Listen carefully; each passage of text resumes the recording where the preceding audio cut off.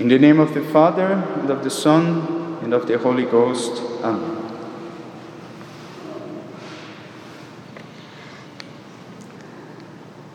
We have been walking in this spiritual pilgrimage that we started on Ash Wednesday.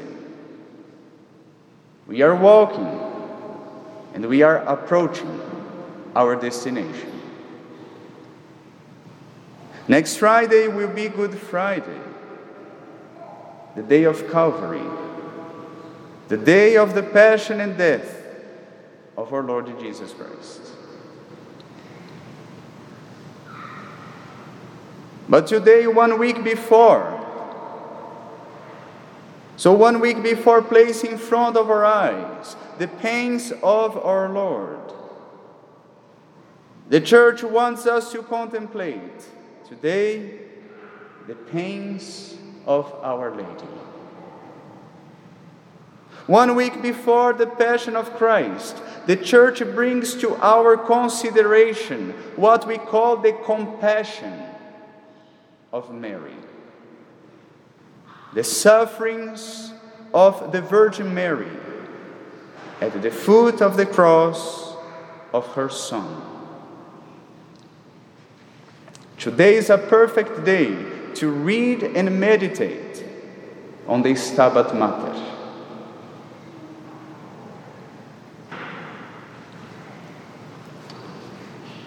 The love of a mother for her son, the love of a mother for her son is just a pale image of the love of Mary for her divine Son. Because the more a heart is pure, the more it is capable of love. So the Immaculate Heart of Mary had an immense capacity to love. Her love for God was greater than the love of all the angels and saints put together. But the capacity of love equals the capacity to suffer. The more one loves, the more one suffers. So we can imagine, or to be more exact, we cannot imagine how much she suffered. She who was all pure and loved him more than anyone else.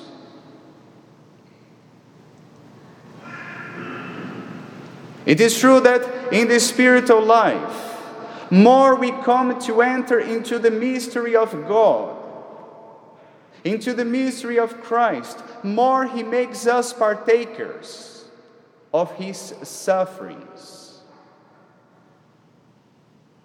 The cross is a gift that God gives to His friends. So it's not astonishing that He reserved for His mother that lot.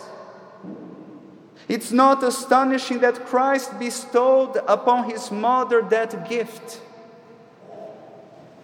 to enter into an even deeper communion with Him through the sufferings of the cross.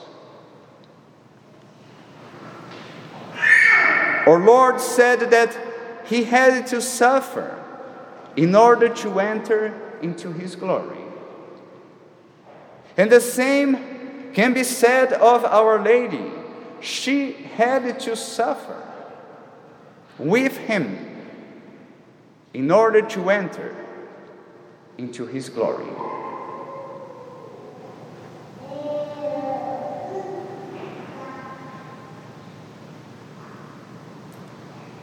So we should learn that every suffering is pregnant with glory.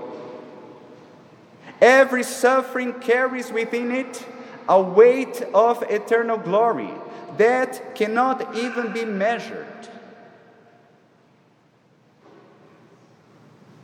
So the bottom line is that if we partake of his sufferings here below, we will also partake of his glory. If we carry our crosses here below with love for him, he will carry us up to the glory of heaven.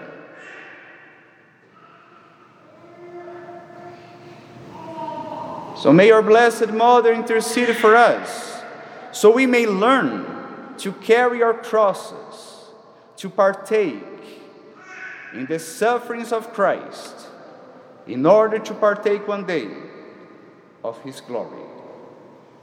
Amen. In the name of the Father, and of the Son, and of the Holy Ghost. Amen.